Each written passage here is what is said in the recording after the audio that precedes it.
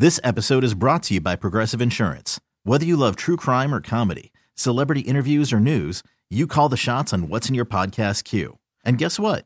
Now you can call them on your auto insurance too with the Name Your Price tool from Progressive. It works just the way it sounds. You tell Progressive how much you want to pay for car insurance, and they'll show you coverage options that fit your budget. Get your quote today at Progressive.com to join the over 28 million drivers who trust Progressive. Progressive Casualty Insurance Company and Affiliates. Price and coverage match limited by state law. I'm Sandra, and I'm just the professional your small business was looking for. But you didn't hire me because you didn't use LinkedIn Jobs. LinkedIn has professionals you can't find anywhere else, including those who aren't actively looking for a new job, but might be open to the perfect role, like me.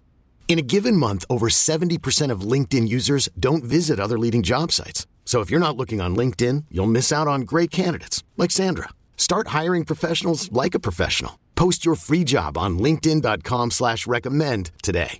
You know, you might think about taking Jesus Christ as your savior instead of fooling around with all this stuff. Jesus. This is Dirt and Sprague. I like him very much. He know help with curveball. You trying to say Jesus Christ can't hit a curveball? With Andy Dirt Johnson and Brendan Sprague. What the hell's going on out here? Well, Nick's scared because his eyelids are jammed in his old man's hair. We need a live rooster? We need a live rooster to take the curse off Jose's glove, and nobody seems to know what to get Millie or Jimmy for their wedding present. Dirt and Sprague on 1080. That's all we got. One damn hit. You can't say damn on the air. Don't worry, nobody's listening anyway. The Fan. The summer wind. All right, welcome back in. Dirt and Sprague on Portland Sports Leader 1080 The Fan. Good morning. Happy Monday to everybody out there. I know some of you are fans of teams that lost. You're sick to your stomach. How dare our Cowboys? How dare our Bills? What are we doing? The Bills one's got to be the worst one, right? I'll give you a hot take. I think so. That was the worst loss of the playoffs. Yeah, that was bad. You could say, Sprague, Chargers blew 27-0 lead, idiot. They'd be like, yeah, they weren't 6-point favorites at home. No, and the Super Bowl favorite all year. Buffalo was. That's the worst loss of the playoffs. I'm sorry. I think everybody in NFL circles picked the Buffalo Bills to win the Super Bowl this year, and they couldn't even get to the conference championship game. No. I did the weird thing where I bet a futures on them to start the year. I think I put like $7 on it or something. They were 9 to 1, and then I pivoted when the playoffs started because I like Cincinnati, and we'll see if Cincinnati what they could do against Kansas City, but. Yeah, man, to do that, show up and play like that. That was rough. I mean, we talked about Dallas, what you do with McCarthy, what you're thinking about Dak. Like, I think the biggest issue Buffalo should be talking about this stuff too. Yeah, the biggest issue for Cowboys is going to be the albatross of the salary that's left with Zeke, who clearly does not have much left in the tank. That was this his last year? His last year on his deal? I think he still has one more. Does he have one more year? They're over the cap as it is now. I mean, Tony Pollard's the better player. He had the better year too. He had 1,000 yards. And now he's got a fractured fibula or whatever the hell he broke yesterday. He's got a 3-4 month rehab. Let's see. Zeke has they have a potential out after 2023. Yeah, I think he's out. I think he's done. So I think. Well, I think that's counting the whole season next year. I believe so. Okay. Like the 2023 quote-unquote season. We just got through the 2022 season. But yeah, it goes on for 4 more years after that. But he's not going to see the last 3 years of that contract. It's just interesting in football because we do it in every sport. Like when you have a disappointing end to your year, you don't want to overreact, but sometimes you got to react in some way. And you can say, how dare you suggest anything about Allen or McDermott? And like, I get it. The success is... We've seen what the record is. Mm-hmm. Well, they missed Von Miller because they didn't have a pass rush after so he got hurt. Their 36-year-old pass rusher gets hurt, and suddenly they can't do anything. A consistent run game. Josh Allen can't be your best running back and have to be the quarterback. Well, their offensive line looked worse than Cincy's, and Cincy was down 3 guys. Like that was the most amazing thing. I don't know how that happened. How well the Bengals offensive line. Trying to wrap my brain around that. I don't know how to process that information. That was wild. You got that vibe instantly from the game. Like Burrow and company just drove right down the field, got an easy tutty, and Josh Allen was under duress almost immediately. And you went, oh, this is reverse of what everybody was saying. Yeah, to have 3 offensive linemen be out to play that well, I am shocked by it. And look, this is we opened the show today debating quarterback play, and Joe Burrow has undoubtedly now put him like he is if not ahead of Allen, they're right there, right? It's like Mahomes and then Allen and Burrow. I think we got to give Burrow more Give him love. credit, sure. Back-to-back AFC title games. That's one more than Josh Allen has been to. He's got a better playoff record than Josh Allen. He's played better and bigger moments than Josh Allen. He's got the best receiving core of anybody. He does have but here's the thing about that win yesterday, and this is what's always funny to me. Like, that's the initial reaction is, oh my God, Joe Burrow, what a performance. And he was outstanding. Outstanding yesterday. It's a lot easier when you have like 6 but seconds. he had all day to throw the football. They were dominant running the ball. If you told me with 3 offensive linemen being out, they as a team were going to run for 172 yards on Buffalo, Mixon and Pirine would have never believed you. And some of that was him scrambling around. He had 31 yards of his own. He had a 21-yard scramble. Like, he used his legs very well. But they won that game because they dominated the line of scrimmage. And Joe Burrow was a great piece to that because he kept them off balance, and he could always beat you over the top if you put too many defenders up close. But they dominated the line of scrimmage. They did not allow Buffalo to run the football, something they struggled to do. They got after Josh Allen the entire game, and they ran the football whenever they wanted to.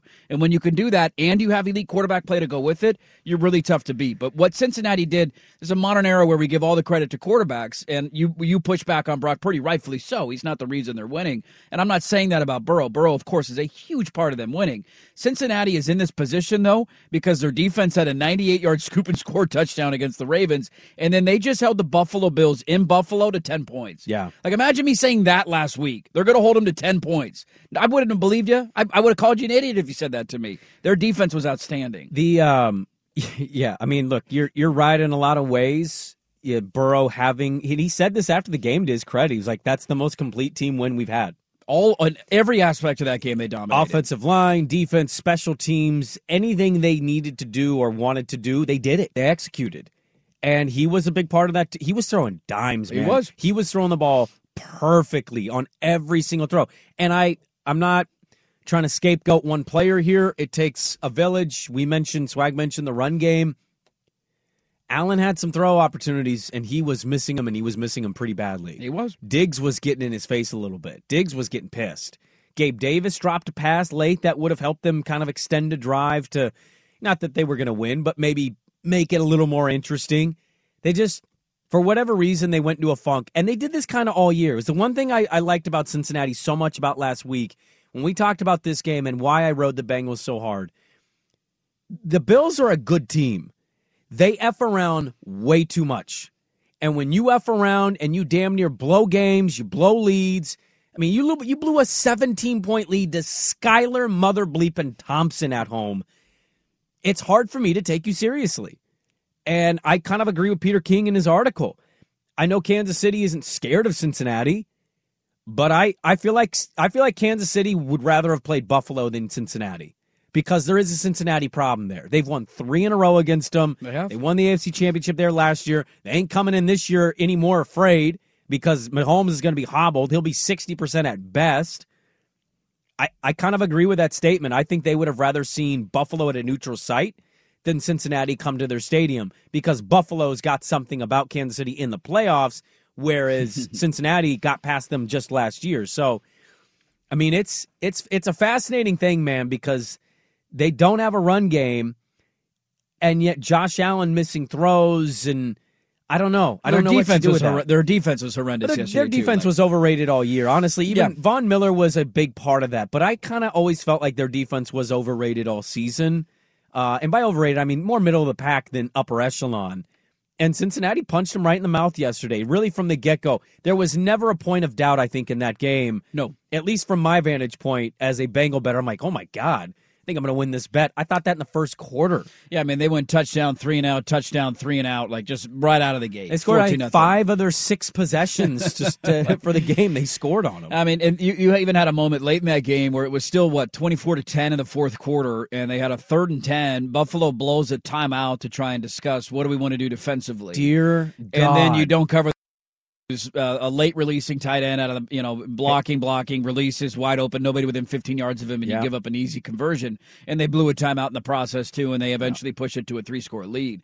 They were, I know Von Miller is old; he's up there in age. They had the number 4 pressure rate when he was healthy and playing. That dropped to 24 without him, but that's been a thing for them for a long time, and they haven't been able to replace it. I do like to make sure to point out, because Josh Allen and McDermott are going to catch a lot of flack for this, and I get it. You lose in playoffs. This is how quarterback and head coach legacies are defined. What do you do in the biggest moments?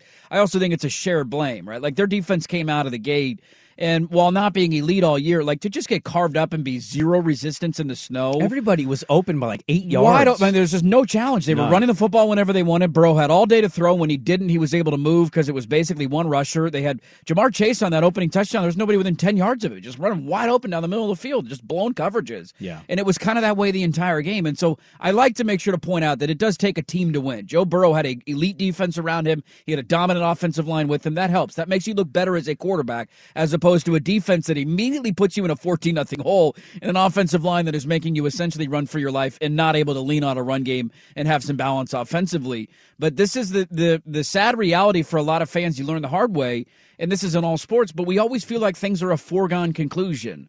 Like, well, Josh Allen is so talented. Buffalo has so many weapons. It's only a matter of time until Buffalo wins one. And that just isn't the case, man. They've been to one AFC title game in this stretch with Allen, who's now been playing at an elite level for, 4 years now? They've been to one AFC title game, and they got smoked by Kansas City when they went there. Probably should have gone last year, but they couldn't defend for 13 seconds. And then to get embarrassed like this on your home field, it's not even close. That was easily the worst loss and the most surprising loss that I can remember in a while. If you tell me Cincinnati wins, not surprised. I love Cincinnati plus 5.5 all week. You tell me they cover, win, I'm not shocked at all. You tell me they go into Buffalo and they dominate you from start to finish, that was shocking. The American Express tournament in La Quinta had far more entertaining value than that Buffalo-Cincinnati game, and never in a million years did I think that was going to be the case. Ben Solak on Twitter, noted, like, a lot of people are coming for McDermott and Allen. The reality is they're just not drafting or picking up guys at the rate that you kind of need to as you go along. Look, I don't want this to be all, well, this is just Josh Allen's fault. I mean, he wasn't great, but you're right. It takes a team.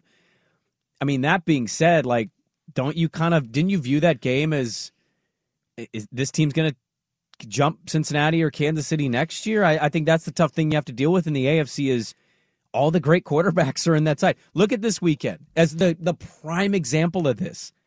Mahomes and Burrow, 1-10 in the first round. Jalen Hurts and Brock Purdy. Look at the quarterback contrast in this. One conference has the upper echelon quarterbacks. The other conference is kind of open and up for debate, and maybe it's Hurts now, maybe it's so-and-so next year. We don't know. But in a conference where you've got that kind of quarterback play, man, your window can shut fast. And I'm not giving Joe Burrow all this credit that, his team drafted well and his team got some guys in the right spots. Zach Taylor, I thought that was his best game. Without a doubt. But I do want to note, Joe Burrow with that win yesterday tied the entire Bengals franchise for playoff wins. Yeah, he already had more than any other quarterback in franchise history before the game. Sometimes we get way too stupid with some of the takes in sports. I kind of agree with this take. You cannot quantify this other than just simply say it. You get the right guy at that position, and things kind of just break your way. And I think there is something to Burrow, his cockiness, his kind of confidence that he carries within himself, his post-game interview with Wolfson. Refund those tickets now. You ain't going to a neutral site game. I love the nature in which he brings to the game. And yes, he's got Jamar Chase, T. Higgins, Tyler Boyd, Hayden Hurst, and 2 great running backs, a good offense. Like, he's got all that, but none of that existed before he got drafted. And some of that is just like, you can kind of just, a franchise can kind of just ride the wave when they get that guy. Look at Kansas City. They were kind of a wild card-ish team, nothing more about that. And then Mahomes steps in, it's like, hey, Hill and Kelsey, offensive line. It's like, well, yeah, because once the quarterback starts playing elite, everything else kind of falls into place and works itself out. So I thought that was a huge kind of sign yesterday between Burrow and Allen, where I'm like, if I'm a Bills fan, I'm like openly wondering, what's our window now? Like, what is the window with Kansas City and Cincinnati there? I think the thing you wonder, if I'm a Bills fan, what I'm wondering now is similar to what I brought up when the Chargers lost, and that is I look around the rest of the AFC and I see all these stud quarterbacks who are paired with really smart offensive-minded head coaches. And Sean McDermott is not that. And I think McDermott's a good head coach. No, but he's a defensive guy. But he's a defensive guy. And there was a difference this year with Josh Allen without Brian Daboll. His turnover problem came back. And it was like there were throws that he would make that looked like the Josh Allen of early in his career. And to me, that would be my biggest red flag is Ken Dorsey might get a head coaching job. He might be moving on. We'll wait and see how that plays out in the offseason for him. But when you're constantly kind of having to turn over offensive coordinators, this is why when you have one of these elite quarterbacks, I'm always a big proponent of having the offensive coach to go with it because there's not a threat of him leaving and having to learn a new system and all that, new language. So that would be my biggest fear for Buffalo and where they're going. There's no doubt that Burrow is the dude. He's going to be the dude. He's in that top echelon of quarterbacks. And I think the storyline that I did not give enough credit for over the last couple of weeks, they felt spurned by the NFL. In the aftermath of the Damar Hamlin thing, the way that it played out where the owners voted to ratify the rules at the end of the season because there were already rules in place, they felt like they had a chance to beat Buffalo in that game, and that game this weekend would have been in Cincinnati if they won. Then they had to do a weird they would have had to do a weird coin flick thing with Baltimore if they lost in Week 18. You could tell that pissed them off. As you mentioned, the Burrow comments after the game. Zach Taylor had a great quote after the game saying something similar like, sorry to spoil your travel plans, everybody, but you're not going to Atlanta. Like, they use that as fuel, and it doesn't take these athletes and teams much. That was the slight motivation that they needed, and they seem to be on a mission right now, man. We'll have more on this game coming up, more on the Eagles win, the dominant win over the Giants, the conference championship matchups. What is a catch? That's another thing I would like to answer. I thought I knew what a catch was. I don't think I know what a catch is. We've got audio as well, but let's get to the Blazers. They lose to the Lakers last night, blew a 25-point lead. We'll talk about that next on The Fan. Sing you a song. Well, unfortunately, over the weekend, we lost the wonderful, the great Bill Schonely. Passed away at the age of 93 years. Hell of a life. Great life. 93, voice of Rip City, the mayor of Rip City. Got to get him a statue. I've been to the Lakers Staples Center, a crypto conartist.com arena, whatever it is. Deserves a statue out there. Chick Hearn has one. Why not? Dave Niehaus has one at Safeco. Yes, he does. Why would you not do that when a guy's alive? The Blazers are weird with what they here? do with that stuff. Like, they'll retire everybody's jersey the first 20 years of existence and then retire nobody's jersey the next, 30 years. Statues don't exist. It's kind of an odd thing how they've handled some of that stuff. Yeah, we don't have any statues, do we? No statues. We have a fire thing. Yeah, the fire thing's cool with the water spouting. The fountain, yeah. We have the Rip City sign now in front of the Moda Center. You're the eye. Isn't there a Walton statue out there or something? Maurice Lucas. Pick anybody you want. I don't care. How do you not have the enforcer setting a screen on somebody looking down at him like, bitch? Maurice Lucas punching somebody in the face. That'd be a great statue.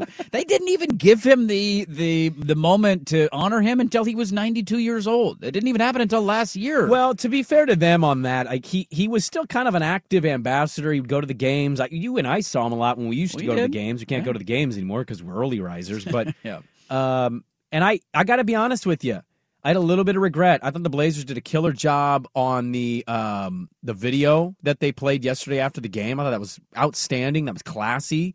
Kind of brought a tear to my. I didn't know him.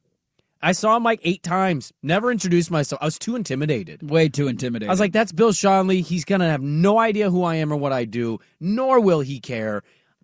I'm just going to watch him from afar and be in awe. That's Bill Schonely. That's Bill Schonely. But I always heard great stories. Obviously, a long-time community member here and started with the franchise and had such a great career. And it's not that it's surprising that he passed away at 93. That's a long life. It was just like, they lost one of their longtime camera guys in John Curry. Yeah, that was the one that was surprising. Because he's a little younger than Schonely, but he'd been with the organization for 39 years. I knew him a little bit. I'm not claiming to be friends with him or anything, but I'd see him at games. He'd say, hey, and he was a really nice guy, and that was really unfortunate as well. So, R.I.P. to Sean and John Curry. I did have a few Schonleys in the Pilots broadcast on Saturday as an homage to There you him. go. Yeah, paying some respect to him. So we got a Rip City, we got a lickety brindle up the middle. There you go. No bingo, bango, bongo. I got a bingo, bango, bongo. Did they make their free throws? They did make their free throws on Saturday. Somebody, I think it was Lynch, does poll questions for the team that he works for him, and he was like, Blazer poll question. Which phrase do you most associate? And it was all the prototypical ones, and I responded, other standard TV and appliances. Because I still see the commercials, and that's what I hear in my head is Bill Schonely saying it exactly how he said it. Yeah, broadcasting-wise, he's a little bit before art. Because when was his last year broadcasting games? 98? 98. 97, right? Yeah. Because he was he was calling Sabas games. He was. But, I mean, before there was regional sports networks and ESPN and Blazer Cable, he put me to sleep a lot of nights with my radio on in my bedroom going to bed for Blazer games. Yeah, because those are late games. 8, 9, 10 years old. And so I'm sure that much of what I do, calling games is influenced by him. There's no other way. There's always people like him in your life, whether it's one person or a lot, that just kind of inspire you or kind of find that part of you that's like, I want to do something like that. He's so good at his job, and it seems like he's having a great time. I want to do that job someday. Yeah, and that's what Sean's was. And so I thought kind of everything they've done so far, they did an exceptional job with it and paying that off last night with that video. Except how they played in the second half. Except the third and fourth quarter. It seemed like it was lining up for a perfect Sean's night, wasn't it? They got off to a horrible start. They were up by 20-something points. And then they played the greatest quarter in franchise history. They're going to do this for Sean's. You have heard me talk about a quarter in a Spurs game back when I was in college. Yes. And they outdid it. So the Blazers won that game, or that quarter, first quarter against the Spurs Thanksgiving weekend in 1990. And they were just lighting them up. And they were up by 30. They outscored them by 31 in the quarter. And they outdid that yesterday. And they outdid that yesterday in that second quarter. Yeah, plus 32-point differential. Quite literally, the greatest statistical quarter in franchise history was led by a 25-point collapse in the second half to the just bottom-tier Los Angeles Lakers who have to rely on a 38-year-old guy to score 40 points and do things he used to do pretty regularly. To do that now is they're just chugging along and hoping to make the play. Question. Can we trade Nurk for Thomas Bryant straight up? Is Who's that possible? Thomas They would ask for a first-round draft pick. I'll give it to you. What else do you want? Their head coach yesterday before the game, and I almost tweeted this. Darvin Ham. Darvin Ham said before the game that Nurkic is like his favorite NBA player of all time. It was something stupid like that. And my initial reaction was, who do you have on your roster? Get on the phone. Anybody. Anthony Davis, he can't stay healthy. I don't care. We'll trade you. Who do you want? We'll take anything. You take Nurkic. We'll take whatever you want to give us. Swag. Hell, Troy Brown Jr. is still in the NBA. That's a fun fact I learned yesterday. Look, Swag, you ask who is Thomas Bryant. He was a middle-of-the-road role guy in Washington for a garbage franchise, and now he plays with LeBron James, and you love him. That's who Thomas... Look...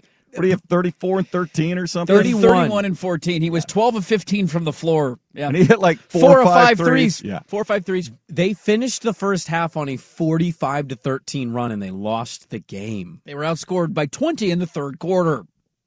They gave up essentially the entire lead by the time the fourth quarter came back. Yeah. No. They're the third worst team in the West, guys. This is bad. It's real bad. Can go back however many years, and this is the time where I check out. Yeah, this is where you usually say, I'm not watching another game the rest of the year. They win 8 games in a row. You have a comment on them because you watch the game. Yeah. That is our favorite time of the year. But, I've had people tweet, and you said it earlier, the tank. Should we just tank? And I'm like, well, they're not going to tank. They're not going to tank, but they are. They're don't have to tanking try. without trying. Well, this is the thing. Quick said it on primetime last week. I've said it before. At some point, the way the NBA is, you cannot run out 3 guys 6'4" or smaller in your backcourt, and doesn't work. Jeremy Grant's been fantastic, and if the team didn't stink, would probably get an All-Star reserve bid. But he's even 6'8" and slight as a 4. When you play these teams that their backcourt is 6'5" and 6'8", and they're all approaching 7 feet in the front line, what are they supposed to do? And you have a center that is the softest thing. And you can't stay on the floor because he gets in foul trouble. And he gets in foul trouble. Yeah. We didn't even talk about Philly. Philly was on Friday. Yeah. They got their ass kicked by Philly, and they came back and got it within like 6. They still lost the game, and they were largely getting blown out in that one. I think they had one of their worst halves I've ever seen. They had 34 the first points half they couldn't shoot. I mean, what? I don't know what you do here. There's a lot of conversations that are going to pop up in the next couple weeks because the deadline. Kevin O'Connor of The Ringer, he asked, what should Portland do at the deadline? Buy, make the moves to improve, sell, deal vets like Grant, blow it up, trade Lillard, stand pat, do nothing big. 54% are saying blow it up and trade Lillard.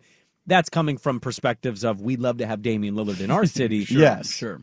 But realistically, it's not that this year was about being a title contender or being a great Western Conference playoff team. But you wanted to see improvement. But this is another level that I don't think even Cronin, as honest and standoffish as he was about setting expectation, I don't know if he saw it getting this bad. This is awful. Their one Dallas win, their two Dallas wins are the outlier in what they've been for over a month. And Luka didn't play in the second one. That, man. They started 10-4, and since then they are 11-21. I mean, you're talking about being 10 games below 500 over a 30-game plus stretch in the NBA. You're one of the worst teams in the league. I mean, the reality is the numbers say you're one of the worst teams in the league just going by record. Without a fluky start, where would you be? And they got out of the gate. Yeah. They won a couple of those games without Dame. Remember a couple of the game winners in Phoenix. They had a game winner in Miami. That was a part of their crazy hot start. Without that, they are over 10 games below 500 since then, and they're sinking like a stone.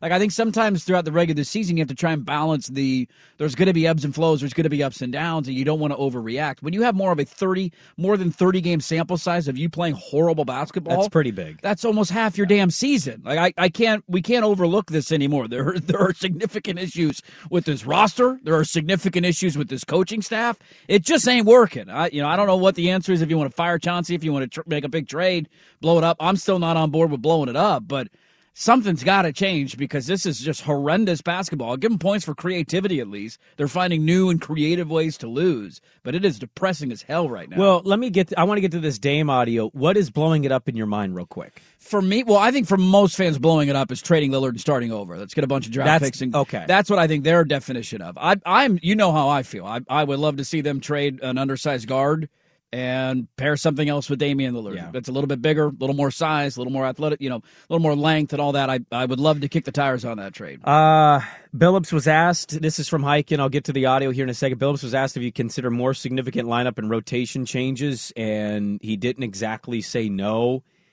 Shaden is baby Kobe. I love the kid. He has moments where he's deers in headlight. Why is Naz playing 13 minutes? He's 6'8". He's hyper athletic. He can provide that spark that you need. I thought he was great in the second quarter last night. He was also asked if the team is still listening to him, if he's reaching him. He said, quote, "Yeah, I do. A lot of times when we get into these situations, to me, it's a lack of experience," end quote. I mean, Lillard's been in the league for a decade. Hart's been around for 6 years. Jeremy Grant's been starting and a big pro for however many. Nurkic has been around for almost a decade. I mean, Ant's the only guy in your starting lineup, I guess you could argue. Doesn't have a ton of experience, but he's his fifth year. It's his fifth year in the NBA. GP was just the difference maker in an NBA Finals. What are we talking about? Look, I don't put everything on coaching, but I just say this is not going well, and his message is becoming stale and redundant. It's the same thing every night. I don't know. Yeah, What's wrong with the team? Well, you better figure it out. 5 minutes ago, why are you not challenging a potential charge call on LeBron that Josh Hart took? Those are the moments that I'm just like, dude, do something. You're not doing anything. Dame Lillard asked, I don't want to just credit Quick to the question, but he was part of it. So maybe it was just Quick. Maybe it was other people, to be fair. But here is an exchange. I tried to turn Quick up because Quick cuts in the middle here. Dame being asked about the trade deadline and making trades. I don't here think is it's how fair Dame for y'all felt. to be asking me these questions right now. You know what I'm saying? I think that's kind of a weak move. Our team is struggling. And I've been transparent about our struggles and stuff that we could do better. But y'all putting me in a position to answer questions that I don't think is cool, man. Well, because a lot of this organization operates on your timeline. I understand that. No, I understand that. But, there's people that you can ask those questions too. You know what I mean? And even if it is on me or whatever, they could answer your questions.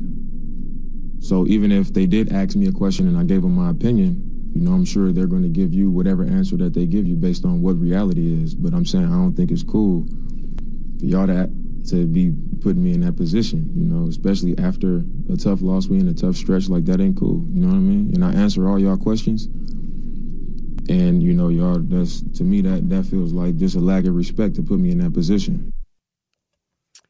Damian Lillard does not want to be asked about the trade deadline. Not happy. Look, tempers are going to flare. You're not in a great mood. Your team's playing like crap. He's had back-to-back rough games now. He was really bad against Philly the other night. It was not great last night. Got to the foul line a bit. I understand his frustration and his temper, but I also get from the media side of things. Like things are going horribly wrong right now. Yeah. And tough questions need to be asked when things are going horribly wrong. So they're doing their job, but I get why Dame is pissed and frustrated. No, that's the toughest part, or one of the tougher parts about being an athlete, is you go through a stretch like this, and after every game you got to go sit down with microphones and cameras in front of your face and talk about it. That cannot be enjoyable. 7:31, back with more Dirt and Sprague on the Fan. Well, let's read a couple thoughts at the Fan text line, shall we? Talking about the Blazers. Somebody, Eagles fans chiming in, calling me an idiot, so I appreciate that. I am an idiot. I like the Giants last weekend. Oh, yeah, I mean, Eagle fan, loud and proud today, baby. You're Fly, Eagles, fly. Yeah. You're doing a lot of that this week. Somebody said, I'd rather have a 120-plus point Terry Stotts offense with no defense than a no offense and failing Billups defense. Yeah, we did that. We fired the guy they scored a lot of points with Terry Stotts as their head coach, and they were always bad defensively. Part of that was, you get two guards who don't play defense, and it's going to be hard to be good defensively when you have two guards that don't play defense. And now they've built a team around two guards that don't play a lot of defense, and they're not as good offensively as they were. Yeah, we need to. I've watched this team all year. I'm stopping. I'm stopping the whole defensive metrics thing. Defensive metrics are imperfect. They're very hard to judge. Yeah. I've seen this with my eyes. It's not a great defensive team. They have moments. There's no doubt. They play, Swag, you mentioned the update. They play the Spurs tonight. Yes. They should win that game. Like, they're going to win tonight. By 8. Yeah, the Spurs suck. The Spurs are hitting the tank hard. That's a good win by Yama loss, though. It's a great win by Yama. It's actually a win for the Spurs by losing. Yeah. But, like, despite them winning tonight, that's not going to make up for what we've been seeing. And we're not seeing something good. I'm not seeing a lot of great defense here. And when you don't have good defense and your offense gets stagnant, it just makes things even worse. They said Cronin needs to go full Jackie Moon and just trade Nurkic to the Lakers for a washing machine. I think I'd sign up for that. Another one, 2 starters worth keeping are Dame and Grant. There isn't another player on the roster that I wouldn't trade, and there isn't a coach in the building that I wouldn't let go. I mean, that's kind of how you don't want to be too drastic and over dramatic in certain things. That sums up kind of how I feel right now. Of all the guys I'd be willing to listen to, everybody on the roster outside of those two. Yeah. What are you going to offer me? I love Shaden. I think he's got a bright future. But if you're going to offer me something crazy in return, it gives me a chance to win with Dame, I'd listen to that. Like, you can always bottom out and rebuild whenever you have to. There's a lot of teams in the NBA that are going through that right now. And the same thing goes for the coaching staff. Like, I'm trying to identify this. This has been a woven theme throughout the season. What is Chauncey Billups good at? What is his strength as a head coach? Because for all the faults that Terry Stotts had, and he had a lot of faults. I thought he didn't play his young guys right away. He was too quick to pull the trigger on taking them out of the lineup when they made a mistake. Like, defensively, again, we get it. They weren't great defensively. But he at least had a calling card. His calling card was he was a great offensive coach, and you're going to score a ton of points when he's your head coach. And sure, it would be frustrating to lose a game 131 to 128 occasionally, but at least there was a strength there. There was something that you can lean on. And I don't know what that is with Chauncey Billups. And last year was unfair to him. They tanked. Dame got hurt. They traded CJ. They bottomed out. Like that, you throw that out. That was not a fair indicator of how he was as a coach. This year, you've had mostly a healthy roster. They missed Dame for a bit at the start. I know Winslow's missed some time. GP2 is now come into the lineup. But for the most part of your core guys, they've been healthy for the majority of the season. What is his strength? Does anybody know?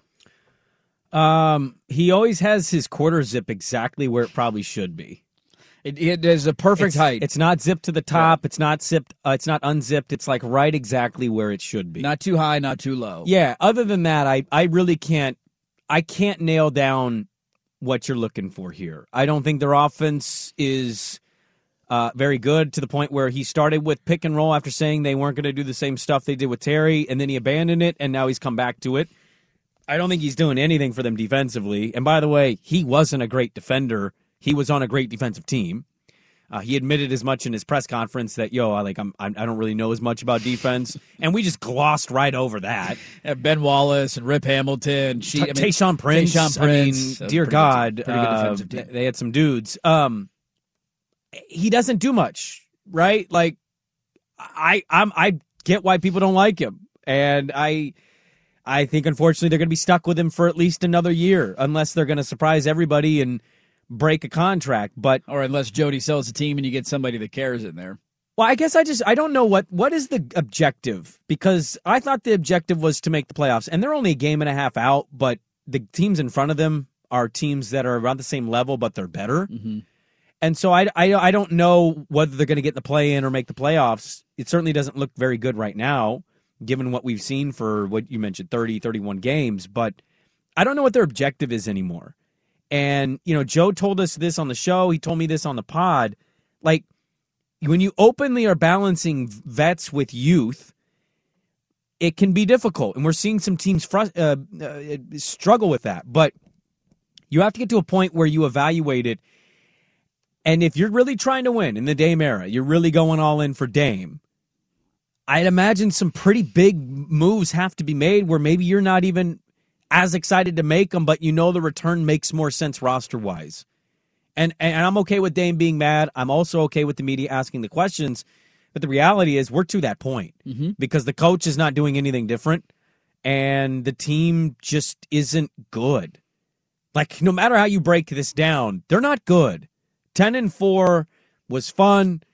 I felt stupid at the start of the year. Like, man, I couldn't have been more wrong. But how many of those games were one-possession games? You had a game-winning shot. Yeah. Like, those go the other way, and you're 8-6. You're 3 games worse than you are now. They're 4-12 in their last 16 games. That's a lot, man. Like, that's a long time in the NBA. And here's the funny thing. They're only 3 games out of 5th place.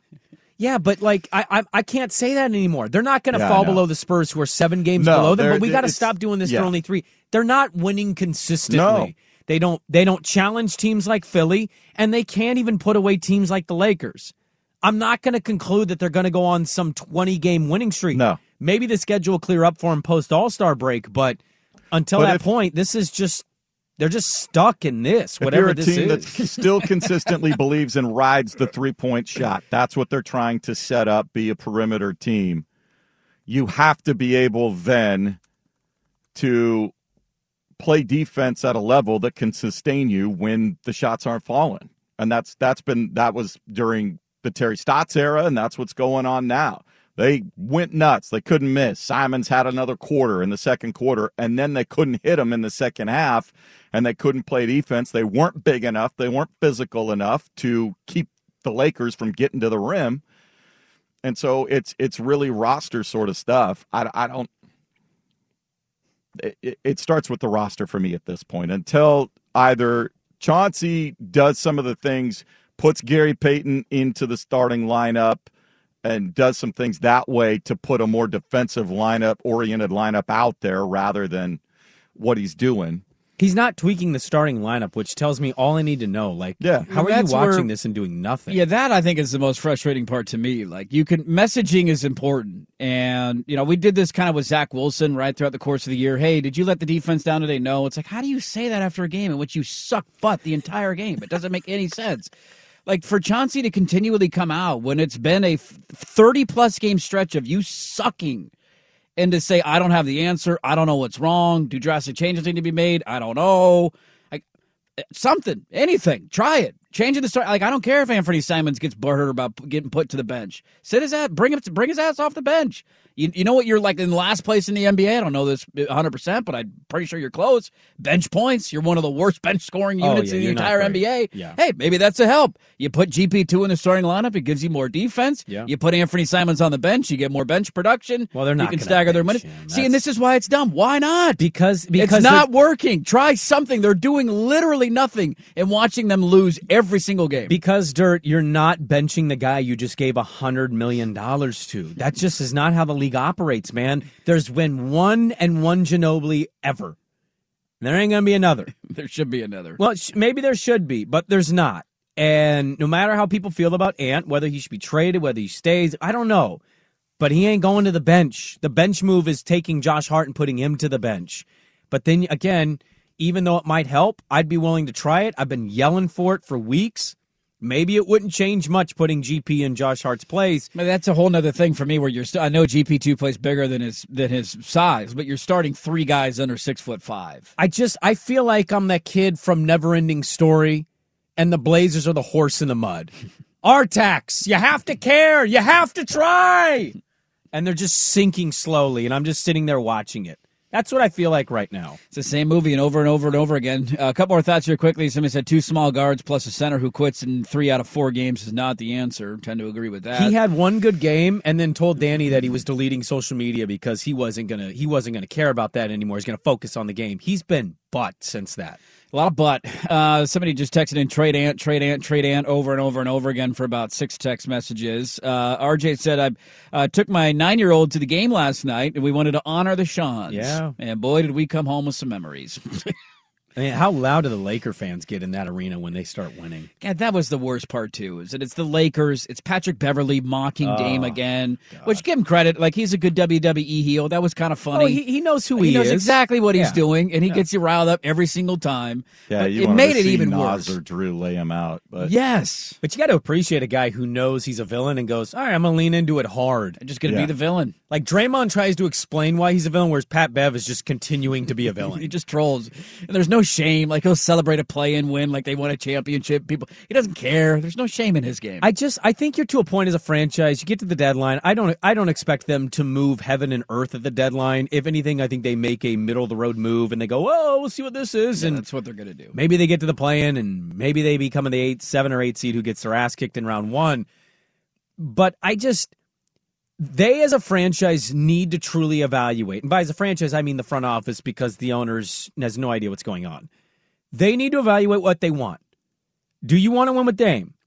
You got to make a necessary, huge swing. In this league, man, that's what you got to do. You got to swing for the fences. And if you don't, you kind of just keep doing what Neil did. You were the same thing, right? It was a team that was good, not good enough. We all knew it wasn't good enough with 2 undersized guards, and they didn't make a change, a wholesome change forever. And it feels like I don't want to say that they're there yet, but I don't want them to get to that same spot. We'll read a couple more thoughts here. We'll wrap up the Blazers talk. I want to get back into the NFL in the final hour. We haven't talked about yet how wrong we were on the Eagles and Giants. Dear God, the Eagles absolutely blew them out. Haven't talked about Kansas City, Mahomes now with a high ankle sprain. So we got some more to get to in the NFL and the final hour. Back after this on the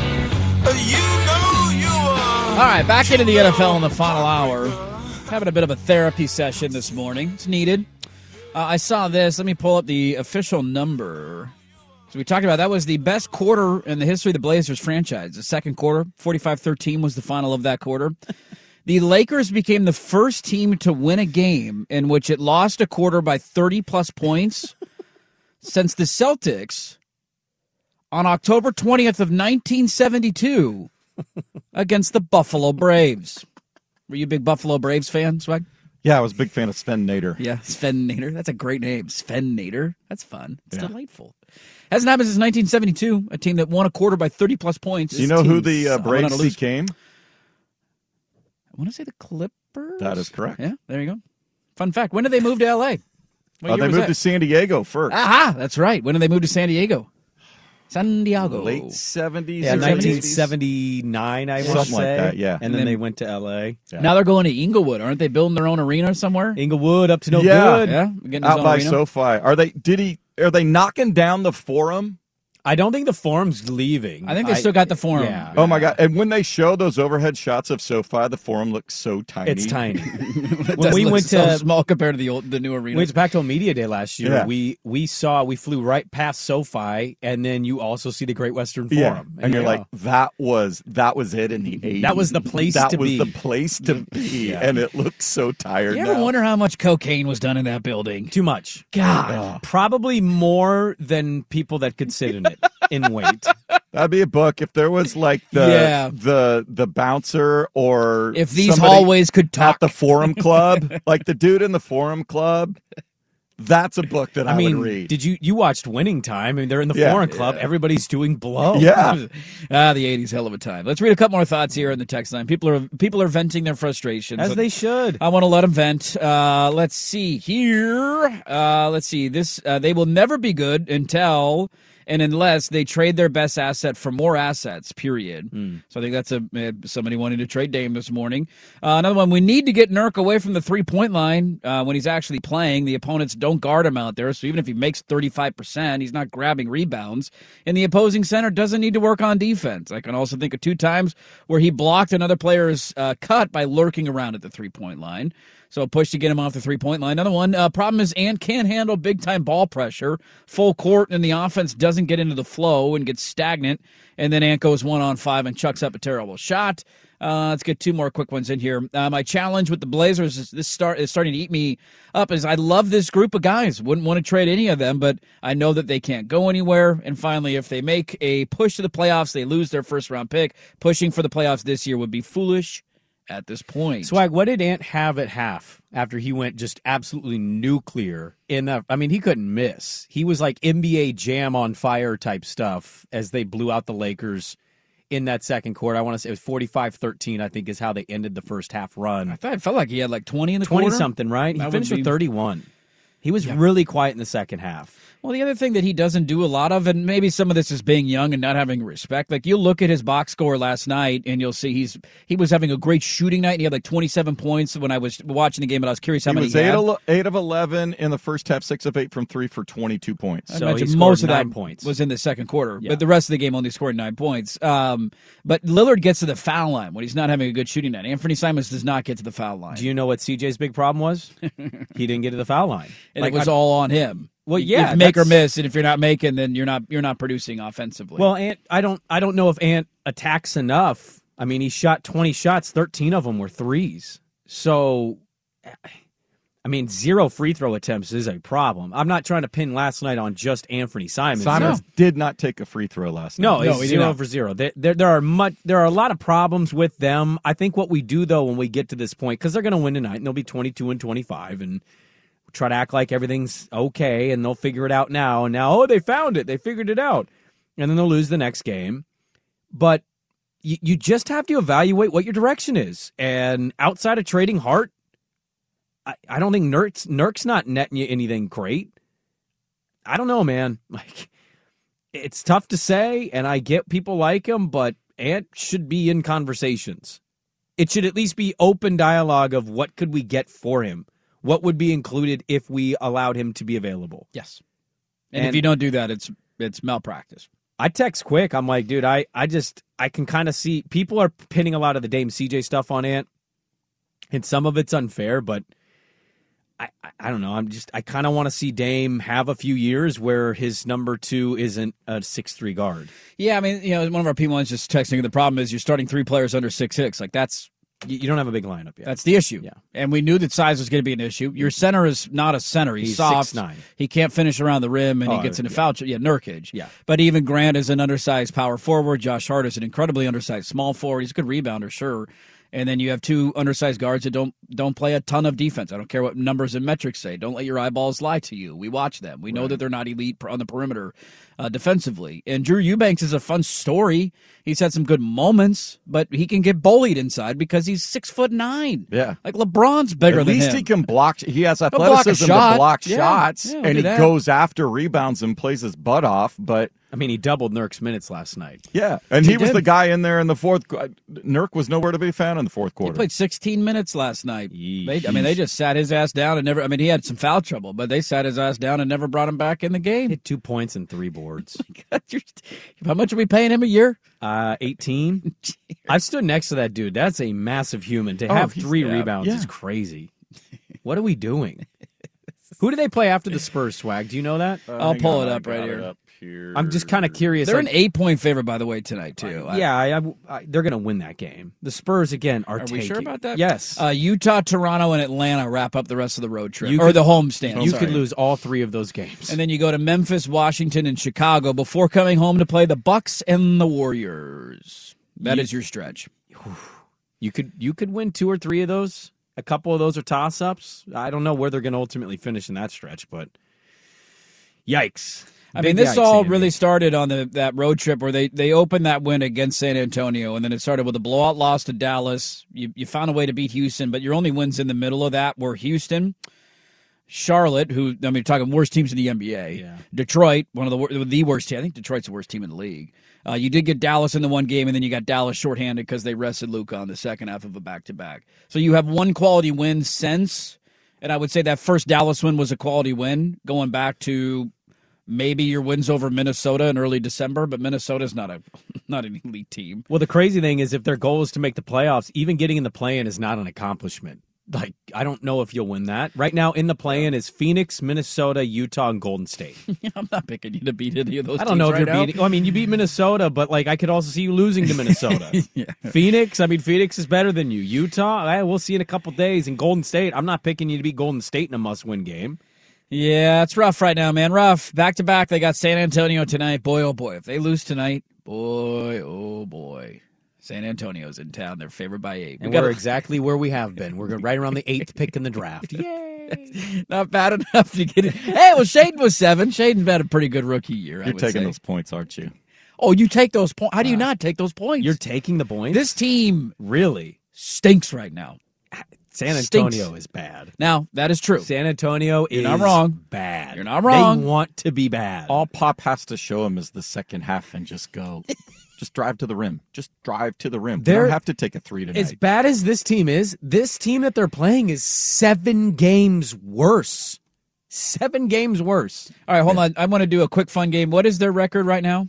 Who? The Blazers. 21-25. 21-25. Okay, hold on. I'm looking at. Somebody wanted to know what their record was at this point last year. It's not. I don't think it's that games. Far off. So they were. They were 20-26. Yeah.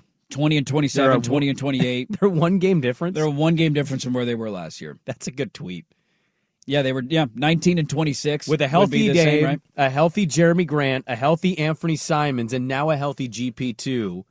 The Blazers are 1 game better through 46 games than they were a year ago when nobody was playing and they were starting to like flirt with the tank. Hooray! Yeah, and at that point, Lillard had been hurt. He got hurt on December 29th. So if you're just playing the scheduling game, I mean, there's 10 games in there that he was already hurt. And he's missed like 9-10 games, I want to say, this Early year. in the year, he missed a few, yeah. So you're about where you were last year, and then with the 7th overall pick. They take on the Spurs tonight. We got a lot to get to in the NFL in the final hour, including, boy, oh boy, did Philly look impressive. How much do we make of the Mahomes ankle injury, a high ankle sprain? Jacksonville comes up just short in Kansas City. We'll dive into the rest of the NFL playoffs. We'll do it in the final hour next on The Fan. You could spend the weekend doing the same old whatever, or you could conquer the weekend in the all-new Hyundai Santa Fe. Visit HyundaiUSA.com for more details. Hyundai, there's joy in every journey. This episode is brought to you by Progressive Insurance. Whether you love true crime or comedy, celebrity interviews or news, you call the shots on what's in your podcast queue. And guess what? Now you can call them on your auto insurance too with the Name Your Price tool from Progressive. It works just the way it sounds. You tell Progressive how much you want to pay for car insurance, and they'll show you coverage options that fit your budget.